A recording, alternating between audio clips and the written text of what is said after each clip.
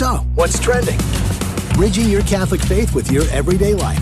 You're listening to Trending with Timmery on Relevant Radio.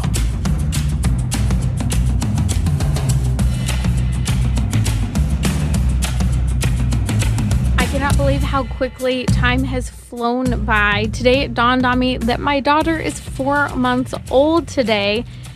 So much has happened in so few days in only 4 months. It's been a really, really great journey. I've been savoring all the snuggles. She actually started rolling. I don't know if I shared that. She started rolling a day or two after we got home from the NICU. So I think she wasn't even 10 or 11 days yet, and she rolled for the first time. But now she is a quick and speedy roller, and it's so funny because my 2-year-old has learned patty cake over the last few months, and so she has this thing where I hear her saying roll it, and I know from the other room that she's trying to roll the baby back and forth. I have to go and intervene. It's really funny when you hear her say it, but then you realize those are kind of warnings that she's about to roll over the baby if she hasn't already, and she'll roll it back and forth like she's playing with Play-Doh or something. You're listening to Trending with Timmery here on Relevant Radio. A lot to talk about. We have some questions that have come in about tubal ligation and kind of finding a future and a hope after having experienced an abortion as well. We'll dive into that a little later on the show. Really interesting. If you haven't been following some of the latest on the abortion topic, there's a lot of dust that has not settled as Roe versus Wade was overturned a year ago, but conversation regarding abortion still continues. There was a Senate hearing on an abortion debate, basically having to do with women's health care and what's happening currently in women's health care. I want to share with you a little bit about that Senate Judiciary Committee hearing because it was really amazing to hear some of the pro-life doctors who spoke and completely destroyed these pro-abortion arguments that are outright lies. And if they aren't, women are not receiving adequate health care because the pro-abortion movement is speaking lies to doctors, and some doctors, for some reason, might believe it. I'll explain that to you a little bit later here on Trending. Joining me today on Trending are the founders of A Wallet Win, your Catholic finance coaches. We're going to talk about why you should stop living paycheck to paycheck and how to stop. If you have a financial question today, we're happy to take it. Number's 1-888-914-9149. Jonathan and Amanda Texera are here with me, and I'm thinking about this, Jonathan and Amanda, and I saw recently CNBC actually did their own survey showing that nearly 6 out of 10 Americans are living paycheck to paycheck today. There's a lot of concern with the recession, inflation. I think people have a lot of pressure and fear on their shoulders. And it's time, I think, for a lot of people who want to tighten up finances. They've been living paycheck to paycheck. And even if it's just about reducing stress, I was thinking about this earlier. I was reading one financial planner was mentioning that a lot of people are in survival mode right now, which means fight or flight hormones are kicking in, cortisol levels are going up, and money is a problem for a lot of people with regard to stress. Yet this isn't what God intended for us to experience with finances. He intended for us to be good stewards of our finances, to not be living in a very stressful state, paycheck to paycheck. So I want to talk to you guys about why we should stop living paycheck to paycheck and a couple concrete things to do to change that, to stop living that way today. So welcome back to Trending. Thank you very much, Timmery. It's very happy to be here. Yeah, we're glad to be back. Let's dive in. So why should someone stop living paycheck to paycheck? I think a lot of people don't want to, but what would be your convincing argument for why we shouldn't? Sure. I think, yeah, like you're saying, a lot of people find themselves in this boat, maybe more now than in the past. And you said, 60% of American adults find themselves living paycheck to paycheck. And even 40% of high income earners find themselves there too. So it's not necessarily how much money you're making, it's how you're handling with it. So when you are paycheck to paycheck, right, that cortisol is pumping, you are stressed out, you are there because, right, one job loss or other financial shock, one emergency you can't afford, you're one of those events away from digging yourself maybe even deeper into debt, finding financial ruin, falling behind on the mortgage, other payments. And so it sets you up it's like the near occasion of financial ruin. Mm-hmm.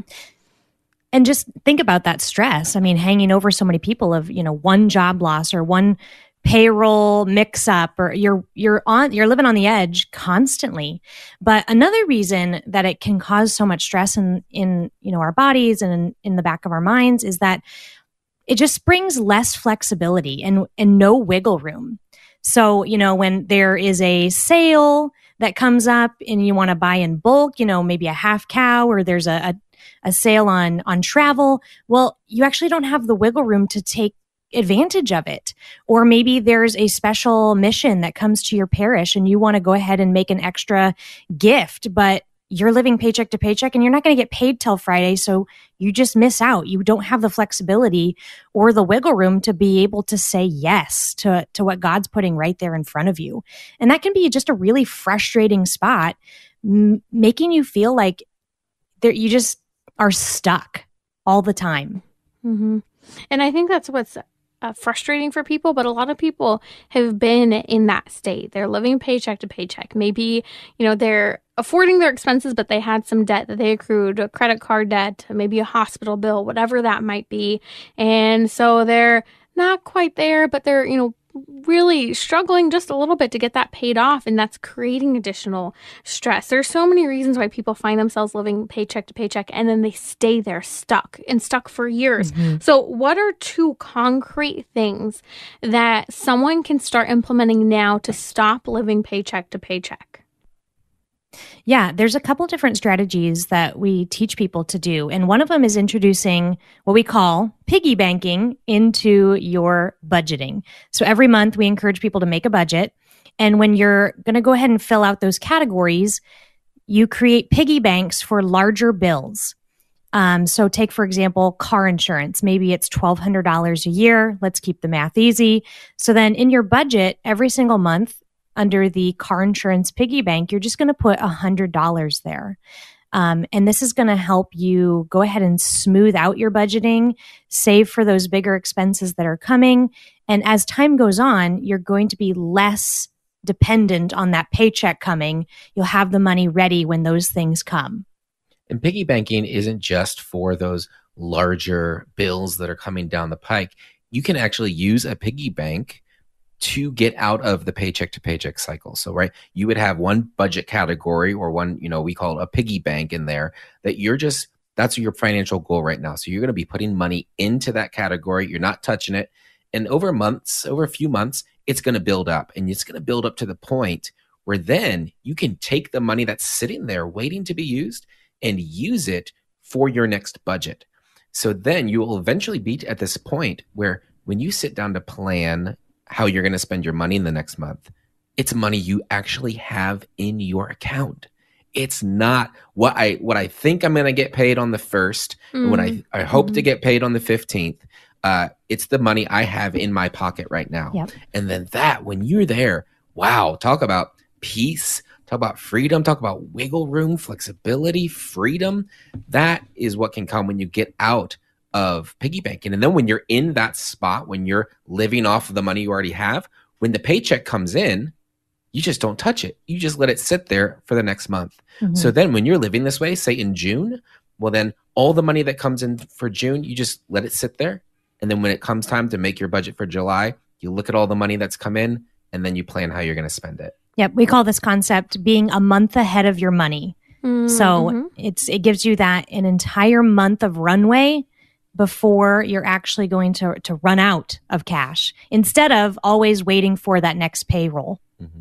I say a lot of folks, there's a lot of studies on, this percentage of people are paycheck to paycheck and all that. I would love to see something that said, well, how long have they been there? I think a lot of folks, especially when I was starting out, I didn't know there was another way. I thought that's just how money worked.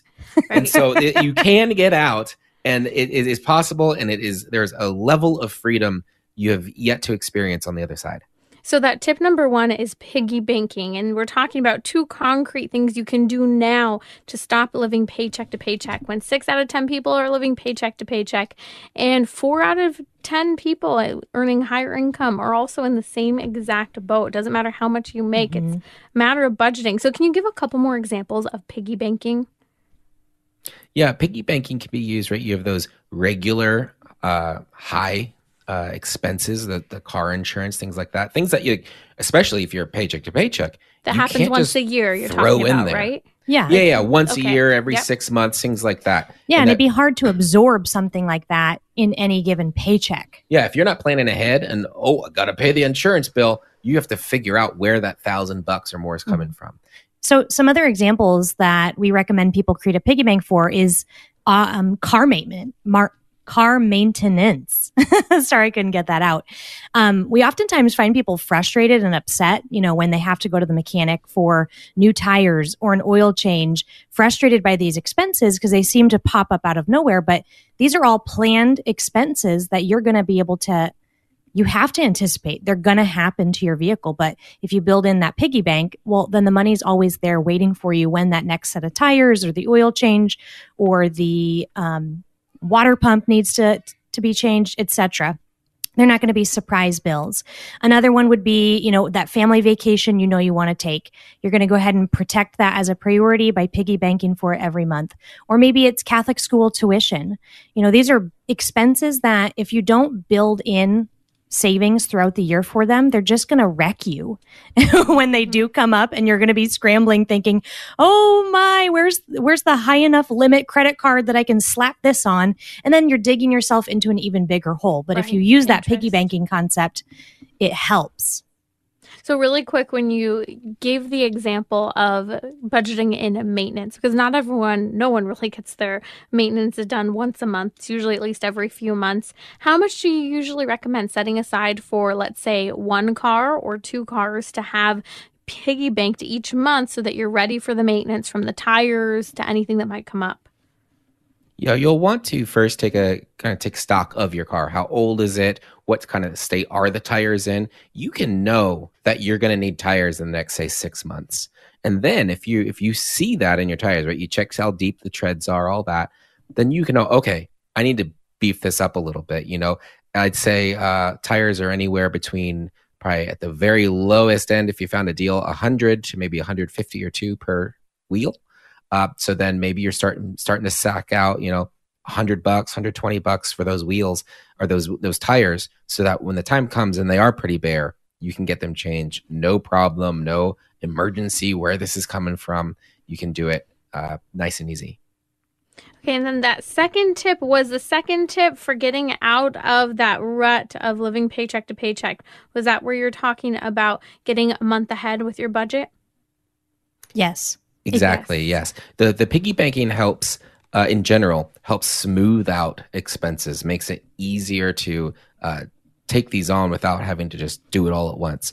Now, if you zoom out a little bit, the funding your budget for the month is a really big expense. And so if you can save up the money to be able to do that all at once, right? Have that money on the first of the month, then every time it comes through, right? Because now you're no longer paycheck to paycheck. You don't have to schedule and figure out, okay, the paycheck came on this day, the bill's due on that day. I need to save this much from this one to pay that one. Mm-hmm. It's just so much easier. Mm-hmm. You can pay what you want to pay when you pay it. It just makes everything easier, more simplified, and then you can spend more time and effort on the things that matter more to you. Right. Something we've been trying to do is to always be a month ahead on paying our mortgage. So we, set it up 2 weeks to a month ahead. It's already paid. That way we have that time to really focus, because that's our biggest expense right now. And so having that mindset has been very helpful, and it gives some peace, since that's, the big thing that for us, we need to make sure is taken care of. Okay. I love these tips. Now, I know I'm sitting here asking the same question. You're saying get a month ahead on your finances. What are some concrete things you say to cut out in order to get a month ahead? Because for a lot of people who are living paycheck to paycheck, that's really difficult and might sound impossible. Sure. Yeah. I mean, it's not uncommon for us to run into families now who feel like they really only have $100 a month that's, not spoken for and claimed already. And that can be a really stressful spot. That's going to take, obviously, what seems like forever to save an entire month of money if you really only had $100 to set aside. And so we really encourage people that want to make that leap. Maybe for 90 days, you're just going to get really focused, dig into your bank account, dig into your budget, and see what is really there, necessary and serving you and exactly what God's calling you to right now, and what's just not needed right now? What could be paused? What could be put off? What could be minimized? What could be canceled for right now? Again, we're just trying to shore things up. We're not saying no forever. But once you kind of make that turn, after 60, 90 days and you do have that savings ready to go, maybe there's a combination effort of you're also working a side hustle, or you negotiated a raise at work, something, or you sold some stuff that you've been meaning to and you just hadn't gotten around to. So that combined 1-2 punch of kind of minimizing expenses going out and maybe bringing in a little bit more income in that time window is going to help you make that leap. And then from there, you can kind of let the purse strings out a bit, if you will, and go back to a more regular budget. But the goal would be to just get this done quickly, because it's just going to bring you so much more psychological, emotional peace around your money that it's worth just kind of digging in for a short window of time to get it done. Excellent. So those are the 2 tips. If you are one of those people, 6 out of 10 people are in the same boat, living paycheck to paycheck, those are your tips for how to stop. Number 1, piggy banking, saving that extra money for those big expenses that occur on occasion, such as the tires, such as it's extra set of insurance, whatever that might be. And number 2, getting a month ahead of your finances. I love what you guys are doing. A Catholic perspective on finances. WalletWin.com is your website. And briefly, I just want to mention you guys have a summit coming up specifically on the topic of money, correct? That's right. The Catholic Money Summit is coming up in June. Sign-ups just started today. There's some little bonuses if you get signed up early. We're doing it free. We're gathering dozens of Catholic leaders and financial experts to talk about and explore the intersection of the Catholic faith and our finances. The church has a lot to say about it, but a lot of us have never heard it before. And so there are ways to incorporate our faith and to illuminate the way we handle our finances. And so head on over. You can go to CatholicMoneySummit.com right now to learn more about it and sign up.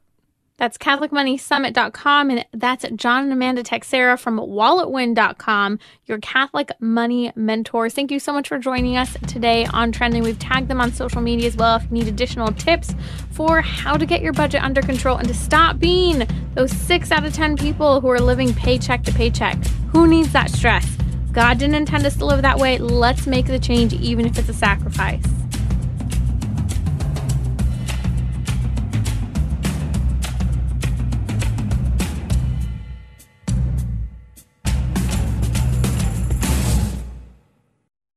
Are you tired of educational options that are one size fits all? Our sponsor, Colby Academy, offers the flexibility of both accredited online and traditional school at home options to fit the needs of your child. Visit relevantradio.com/Colby. Bridging your Catholic faith with your everyday life. You're listening to Trending with Timmery on Relevant Radio and the Relevant Radio app.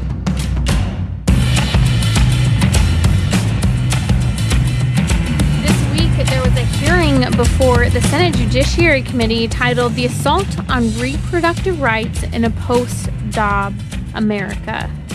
It's really interesting listening to bits of the Senate Judiciary Committee because they had a pro-life panel along with a handful of pro-abortion testimonies there. And there is a lot to say about what happened. I want to start off with probably one of the more controversial things you hear often in the media today that is a lie. It is an outright fallacy. And if you believe it, if the medical profession is believing it, that's really sad. I'm going to talk about how that's actually delivering terrible healthcare to women. But one of the women testifying was Amanda Zarowski, who experienced a miscarriage, and she claims that she was refused an, quote, emergency abortion for her miscarriage. First of all, line in the sand, let's be clear. Any and every woman who has lost a child via miscarriage has not had or committed an abortion. And any medical intervention needed to remove a dead baby from her womb is not an abortion. We have to be really clear about that because the pro-abortion movement is trying to claim that that's an abortion. Now, this woman, Amanda Zurowski, actually accused Texas Attorney General Ken Paxton of intentionally putting her life at risk for saying he would enforce the Texas state abortion law that basically outlaws abortion in the state of Texas. Now, here's what's interesting. He's upholding a law to protect women and babies. It's in her interest that this is protected because abortion is bad for women. And what she needed was a medical intervention that was not an abortion. She needed to go to a medical hospital that is not an abortion clinic that performs subpar medical care. Because in fact, in the state of Texas, well over about 10 years ago, I think it was 2015-ish, we saw a Supreme Court case where all the abortion clinics in the state of Texas were going to close. Why? Because they weren't meeting basic medical standards there in that state. They weren't even meeting basic ambulatory regulations that in the event of an emergency, a ambulance could fit a gurney through the halls or be prepared to transfer directly to a hospital if something happened at the abortion clinic. And it's not even a clinic. We shouldn't even call it a clinic. The place where abortions are performed, because it's not meeting medical standards. So why would we consider it a part of medicine? It's not. It never has been. And a clinic, it's not a clinic. It doesn't help people. And so we've got to be clear there, because what this woman is saying in wanting abortion access is she's actually okay with subpar care. She did not need an abortion because she, as long as her baby was dead, she unfortunately and very tragically lost a baby via miscarriage. And again, to be clear, no woman who's had a miscarriage has ever had, committed, or participated in an abortion to kill that baby. Otherwise, that would be an abortion. This woman, let's be really clear, Amanda Zurowski should have received this basic medical care that was not an abortion to help remove the baby that had deceased within her. We need to stop playing politics on women's bodies, on the backs of women. It's a lie. Every doctor knows that they can treat a woman who has had a miscarriage. If you're fearful as a physician and you need some accountability given pro-life laws outlawing abortion, then bring another person, bring a nurse, bring your supervisor, bring another doctor into the room to verify that the baby has indeed deceased. You can do that via ultrasound technology, and then you can move forward with extracting the baby from the mother's womb because that baby has deceased. You're not going in and intentionally killing a baby. It's called professionalism, not politics and medicine. If you need accountability, if you need people who can testify to the fact that you are treating a woman who has lost a child, do so. And I think this is the reality of it. If someone really believes, if a medical professional really believes that what they're performing is an abortion when a woman has a miscarriage, basically they have believed the lie then, or have exclusively listened to Planned Parenthood and the greater abortion movement. That's sick if they're advising their clients in this direction, saying that that's an abortion and they're not giving them medical care. They need to be held medically accountable to treat women and honor life. Honoring, remember, even the life of the deceased child by, if necessary, removing the dead baby. And we are called as Catholics to give that baby a proper burial. One of the senators from Texas actually commented that this woman had actually, by waiting for treatment, she actually has a very good medical malpractice lawsuit on her hands because whoever that physician was who supposedly denied her care was not meeting basic medical care for women, and again, could be held culpable for a malpractice lawsuit. But let's go further into the hearing. So what we're talking about is that on Wednesday of this week, there was a Senate Judiciary Committee specifically on the topic. It was titled The Assault on Reproductive Rights in a Post-Dobbs America. And what's interesting is that there were a number of pro-abortion testimonies, and there was a whole panel of pro-life witnesses, including physicians, OBGYNs. And it was very interesting to hear some of the testimonies from the pro-life panelists. Starting with, I'd like to talk about Dr. Monique Wobenhurst. She gave an incredible testimony about how there's a difference between life-saving care and abortion. Listen to this. Wobenhurst, could you explain how women can still receive compassionate and necessary medical treatment from pregnancy complications without their provider performing an abortion? Yes, sir. Thank you for the question. I think that, as I said earlier in my testimony, when women experience complications, and in my career, I have had literally hundreds of women, both here and in other countries, have complications requiring delivery. When you are performing a procedure to save the life of the mother, it is not morally considered an abortion, and therefore it is ethically permissible. Compassionate care means that you consider the circumstances carefully. You act in the best interest of both patients. If the death of the unborn child is a result of your intervention, that is a tragic outcome. But nonetheless, our priority is to save the life of the mother and preserve her functioning, and that can be accomplished without performing an abortion. Let's be really clear here. This is Dr. Monique Wubbenhurst, and she's making it clear that she's worked with hundreds of women who have had complications in pregnancy. And she's saying that there is never the need for an abortion to save the life of the mother. What she's emphasizing is that even when a life-threatening intervention is needed for an intervention for the mom that could potentially be life-threatening for the baby, that's different. It's a secondary effect, not an intentional effort to kill a baby. Why would we go in and intentionally kill the baby when there is a fighting chance that those children in the womb can survive intervention that a woman might need medically? And also there's a heroic choice of women, many women, who have chosen to forego having an abortion, even forego treatment, and heroically continue to work through a pregnancy. Not that a woman is required to do that. I worked with a woman last year who was Catholic, pro-life, but found herself having a really, really difficult case of cancer. And she wanted to know if she could have an abortion given those circumstances. And I said, I'm sorry, you can't.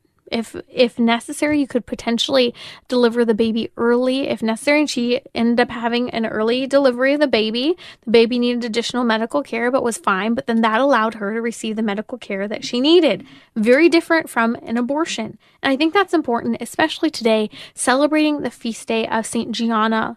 St. Gianna is known. She lived really very recently, over the last 100 years, in Italy, and her story is phenomenal. She forewent medical treatment that would have been life-threatening to her child. She refused to have an abortion and gave birth to a beautiful child. Now, she did, after complications from her pregnancy and medical care after the fact, did end up dying. But she heroically chose not to have an abortion. And her daughter is living, breathing, walking, incredible human being. I've met her. I'm so proud to see these stories where people say, no, I'm not going to go in and intentionally kill my child. And even I'm willing to sacrifice my life if necessary. Is that frightening? The idea that your child might live without a parent if something goes wrong? Yes.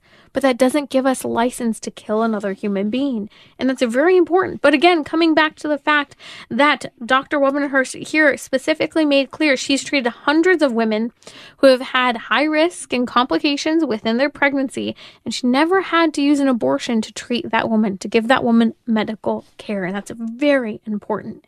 Yeah. Now, it's important also to recognize that the United States has no federal mandate or requirement that data is reported with regard to abortion. Now, some states volunteer data with regard to abortions that are being performed, but no states are required to fulfill any obligation with regard to complications or track complications or even death after an abortion. Now, Dr. Ingrid Scope actually commented on this, giving her testimony before the Senate Judiciary Committee this week. Listen up. So in my 30 years practicing caring for women, I've cared for many women who have been harmed by abortion. I've cared for a woman who died of a second trimester abortion from sepsis. I have, in my practice, another young girl died from sepsis after a first trimester surgical abortion in which her uterus had been perforated.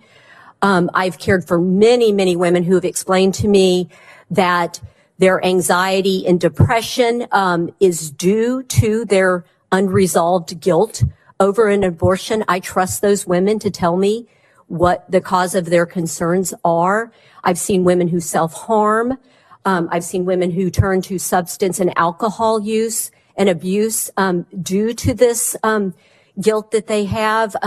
Regarding chemical abortion, and I would like to state that so that everyone is aware, the United States does not have any federal mandates to report any data about abortion. We do not know how many abortions occur. We do not know the complications, and we certainly don't know the deaths, because as I reported, it's well known that mental health deaths can follow abortion, and our CDC does not try to make that linkage at all.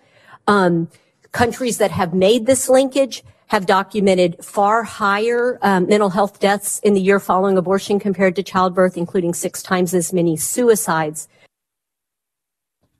I had a family member approach me a couple of years ago. She grabbed my arms and begged me over and over again, why doesn't anyone talk about the fact that women who have abortions are suicidal? Why doesn't anyone say it? This was coming from a woman who herself had had an abortion at one point. And she was beside herself, not understanding why this is something that's not talked about. And I appreciate Dr. Ingrid Scope testifying before the Senate Judiciary Committee, because she's calling out the fact that the United States has no report of any data with regard to the aftermath of abortion. We don't even know the number of abortions that have been performed. Most states aren't required to report, especially those states with the highest abortion numbers, such as my state of California. We have no clue about abortion complications reported or deaths. And she herself is speaking firsthand, Ingrid Scope, testifying that she knows women who have died from complications in abortion, sepsis, perforated uteruses, even women who have been suicidal. And I think that that is very, very important, that to this day, the medical community, the psychological community, the CDC, no one is reporting the number of deaths because of abortion, whether due to medical complication or due to mental health crises after the fact. And I think that's a really important thing to recognize and discuss. You're listening to Trending with Timmerie here on Relevant Radio. We're talking about the Senate Judiciary Committee this week, talking about abortion and women's health of late since the overturning of Roe versus Wade and state-to-state limitations on abortion and pro-life laws that have been passed. I want to now turn to Dr. Webbenhurst, also testified, talking about the maternal mortality rate. You hear a lot about this, and for really since the inception of abortion here in the United States, the argument to legalize abortion was specifically because people said women are dying in childbirth, we need legal abortion. Here's the fact of the matter. Dr. Webbenhurst is going to present this right now. Listen. The solution to maternal mortality, and I've been working in this area globally and in the United States for many years, is to improve healthcare, health education, and to increase support to pregnant women. Abortion does nothing to address any of those issues. The main causes of maternal mortality have been for years, and in the most recent CDC data from 2021, are deaths from cardiovascular causes, infection, embolus, and so on and so forth. Abortion will not reduce those deaths. There is no argument and no paper anywhere that shows that abortion reduces maternal mortality. There are studies that purport to do so, but when you look at the essence of the studies, what they're saying is that, well, if you reduce the number of women at risk by performing abortions in them, that somehow reduces the number of mortalities. In point of fact, we cannot predict exactly who will have a poor outcome. We cannot predict who will have an adverse maternity outcome. And so that asks the question, what percent of high-risk pregnancies should we abort? 20%, 30%, 40%? This is unbelievable. Did you hear what Dr. Webbenhurst just said to the Senate Judiciary Committee? She just blew it out of the water. What did she say? That there is no paper anywhere, not just in the United States, but worldwide, claiming that legal abortion reduces the maternal mortality rate. Yet that was what the argument was that convinced even Catholics to support the legalization of abortion. What helps prevent women from becoming infected, from dying after having or during their pregnancy, during their birth, after birth? Well, treating heart conditions, making sure there's sanitary circumstances. The invention of penicillin. Can we just recognize the fact that the invention of penicillin has been life-changing for decreasing maternal mortality rates? And that's the fact of the matter. No study that even tries, the handful that try to claim that abortion reduces maternal mortality, if you actually read the data, it's not true.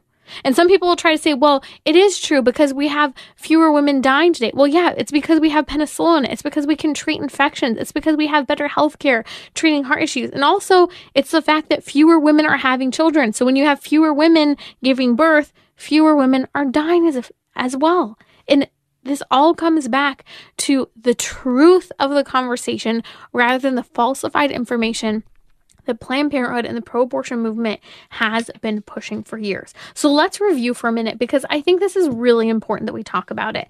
These are some of the lies dispelled during the hearing by expert medical professionals that we just walked through. 4 key lies that need to be addressed. Here's the bottom line.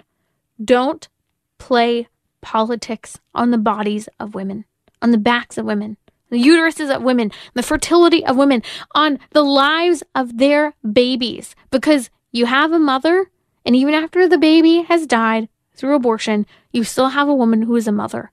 And the medical fallout, along with the mental health fallout, is so significant that we are doing no justice toward women. We are hurting women and, again, playing politics on their bodies. And that's why some people who are claiming that they have not received some care for basic medical treatments having to do with miscarriage, not with the intentional killing of a baby, that's wrong if any medical professional is doing so. And that is room for medical malpractice and a lawsuit. And I'm really glad that that was brought up in the Senate Judiciary hearing. So here are the 4 key takeaways from the hearing this week with regard to the fact that we need to stop playing politics on the bodies of women and the lives of babies. Number 1, we need to treat women with basic health care for a miscarriage. That is not an abortion, and any medical professional that thinks so is not being professional. And if they think they might be at risk, they need to call in accountability to prove the fact that that baby was deceased before removing the baby from the womb. And no woman should be told that she's having an abortion when she's already faced a tragic loss of her child. Any woman who's not received basic medical care for a miscarriage is being lied to and manipulated by the medical practitioner. Number 2, abortion is never medically necessary to save the life of the mother. I'm actually going to link on social media now, as well as in the episode notes for today's show, where I talked to Dr. John Bochansky. It's a really important conversation that I had with him, talking about how he has worked with at-risk, high-risk pregnancies. And it's never necessary to perform an abortion. We're going to explain why in longer form, but you also heard the expert testimony earlier as well here on Trending that was given before the Senate Judiciary Committee. Number 3, the United States has no federal mandate to report any data about abortion. Dr. Ingrid Scope specifically testified because of that, we don't know the number of deaths that have come from abortion as a result of abortion, both because of medical fallout, but because of the mental health crisis.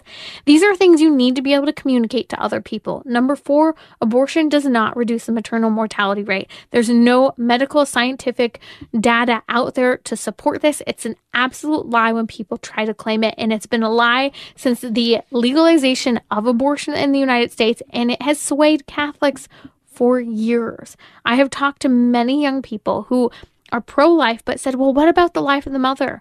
What about maternal mortality rate? When they hear the data, their jaws drop. They had no idea that those pro-abortion claims are not factual and are not supported in any way.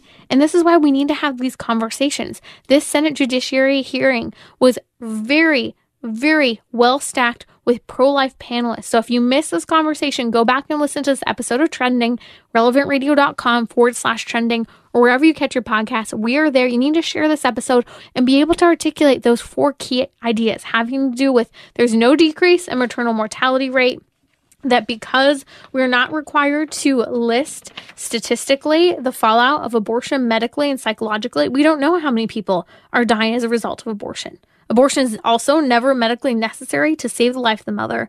And finally, it's important that any woman who's experienced a miscarriage, the loss of a child, is not having an abortion. And that's very fundamental, and women need to stop being told that that's the case.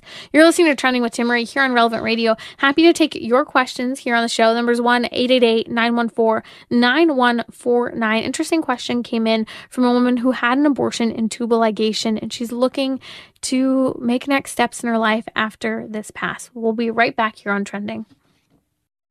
The Catholic Order of Foresters, the sponsor of our studio line, is hiring today. Several positions are available throughout the U.S. Visit relevantradio.com/foresters to learn more about how you can find your vocation with COF. An Illinois Life Insurance Society, not licensed in all states. So, what's trending? Bridging your Catholic faith with your everyday life.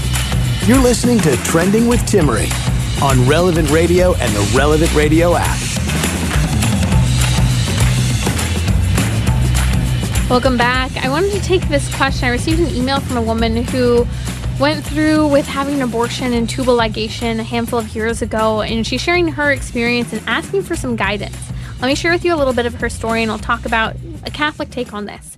In 2016, she said, I had a tubal ligation. I was in a very unhealthy relationship, not married, but we had 2 children. She said it was really bad, and she became pregnant with a 3rd child, and she chose to have an abortion.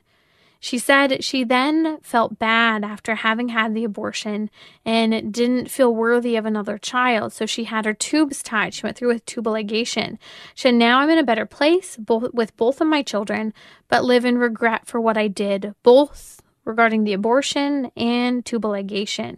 She said, I'm no longer with the father of the 2 children, but she's now in a healthy place. She's dating someone who she's considering marrying. But she said, I get really bummed out that I cannot have any more children. She said, he has accepted me, as you can say, but if we take it to our relationship to a sacramental marriage, I would love to have children. So she's discerning sacramental marriage. She's looking at hope in the next steps with this man, a marriage within the church. She said, I was thinking of getting my tubes untied, but I don't know how effective that will be. And she said, I want to share my story to see what kind of feedback you can give me or advice.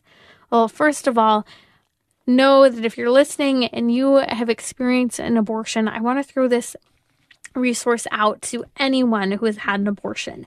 It's supportafterabortion.com. That's supportafterabortion.com.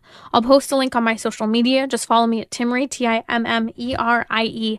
And the link will also be in the episode notes for today's podcast. Which, by the way, you can subscribe, relevantradio.com/trending, or wherever you listen, especially Relevant Radio app. It's easy to listen and share right from our own app.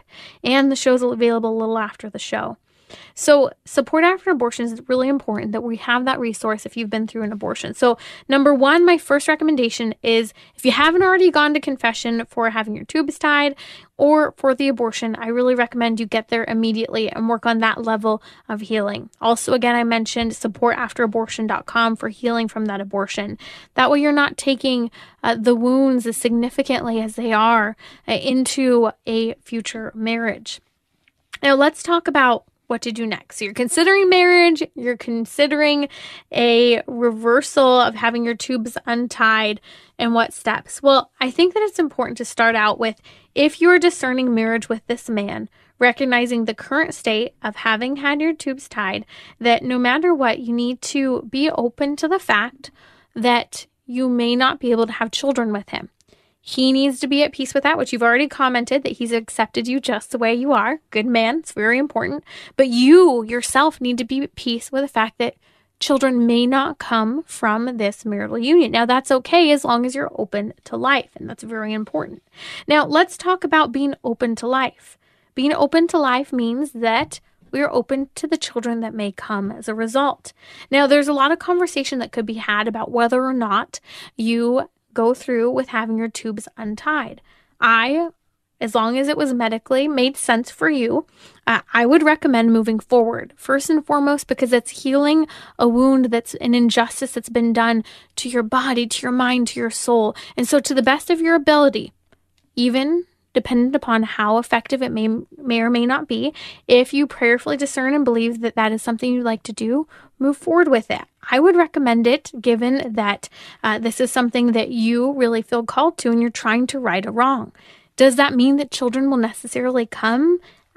That doesn't necessarily mean so, which is why you need to detach from the potential of having children and abandon that to God. I'm not saying that you hope not to have children or that you overemphasize that you will have children, but that if you enter into this marriage, the emphasis is not placed on I have to have children to right a wrong, or I'm only marrying because I think I might be able to have children. That's very fundamental, because it's also, as potentially your future husband is talking about, accepting your body as is after having the wounds of having gone through that tubal ligation. You too have to make peace with your body in the place that it is in now as well. And discern again whether or not you move forward with that tubal ligation, which I think that as a woman, especially if you're in your childbearing years, having that culpability and responsibility, I would feel very deeply called to undo, right, that wrong, that injustice that has been done to the body out of guilt and out of the voice of the world. And all of this being said, I think that abandoning your heart's desire, your fertility, your current children, your desire to marry this man that you're discerning marriage with, abandon all of it to the Lord. Trust in his plan. And remember that the greatest miracles of sacred scripture, the greatest stories in salvation history, do indeed actually include miraculous births, miraculous conceptions, women who are believed to be otherwise infertile, too old. It's been too long that they've waited, and yet they've had children. So I talk of this in an important perspective of hope. Hope in the fact that God can do miracles in the midst of seemingly impossible circumstances. Should we hold on to that perspective as saying this is the only reason I'll marry? No. Hope is an act of humility and abandonment before God and trusting in God. And I think that's very important. I once read a book by Joseph Pépère, and he talked about how hope is the balance between magnanimity and humility. This effort in a certain respect on our part, this responsibility, but at the same time, this humility, this total trust and abandonment to God and God's will. And remember, hope is one of the 3 theological virtues. It's on a natural level, we can work on being hopeful, but it's God who infuses that virtue, that theological, faith-centered virtue of hope in our lives. Pray to him for this virtue. This is why we pray for it in the very beginning of the rosary, having hope in God above all else. And so as you're discerning next steps with this man, congratulations that you found someone that you would consider marriage with. Consider someone to be a father to your current children. I think that that's wonderful, but those are some things I think in discerning that. And if you have any further questions, I'm happy to take them here on Trend. You can reach out via email. By the way, if you have a question, just head over to relevantradio.com/trending to send me an email. It's also trending@relevantradio.com. I love taking your questions and hearing from you. And I just keep thinking on this note, I know a couple who they actually went through with they weren't Catholic, but it's a pretty incredible story. They had had a few children, they had fostered, and the husband went through with a vasectomy.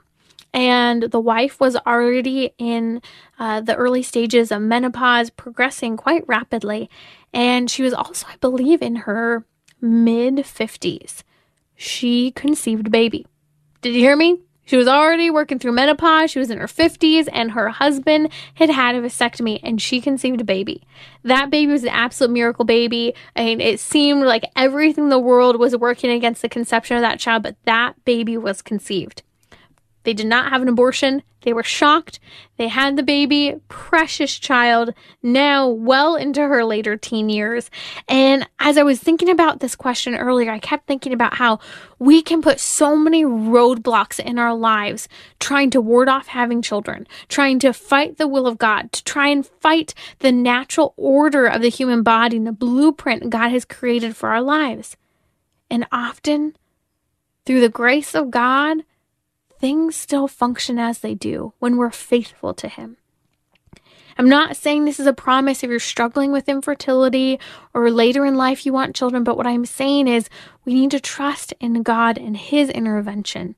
And I think that's so fundamental, especially with regard to our fertility. It can be such a difficult topic. I know so many couples who they were never able to conceive yet, or maybe they have one child and they're so desperately desiring another. What I see is that when people abandon their fertility and trust the hope and desire for a child to God, there's peace, There's peace in the fact that that may not happen. And there's peace in knowing that the most miraculous and incredible stories of all of salvation history, going all the way back to Sarah and Abraham, moving all the way forward to the conception of our Lord Jesus Christ in the womb of Our Lady, God can and will work miracles in life, but it's His will be done. Not my will, not my spouse's will, not the will of the culture. And I think that conformity to Christ is the hardest part in our journey. We talked a lot today about abortion. If you or someone you know has had an abortion, I truly hope you will save this resource, share it, maybe even post on social media. SupportAfterAbortion.com. That's supportafterabortion.com. We know, statistically speaking, that once a woman has one abortion, she'll often have another abortion after that. One of the best ways to help prevent more babies from being aborted, to prevent women from having future wounds with regard to abortion, is to help provide healing for that woman that will help decrease the suicide rate in our nation, that will help decrease the mental health crisis in our nation. If we can help women who are suffering from abortion to receive healthy, hope-filled healing. That's supportafterabortion.com. Again, supportafterabortion.com. Coming up next is a family rosary across America. Cale Clark from The Cale Clark Show and The Faith Explained will be hosting the family rosary across America today, as Father Rocky has been in the Holy Land. So I hope you'll join Cale Clark coming up here in just a moment on Trending, and I'll see you Monday for our weekly happy hour.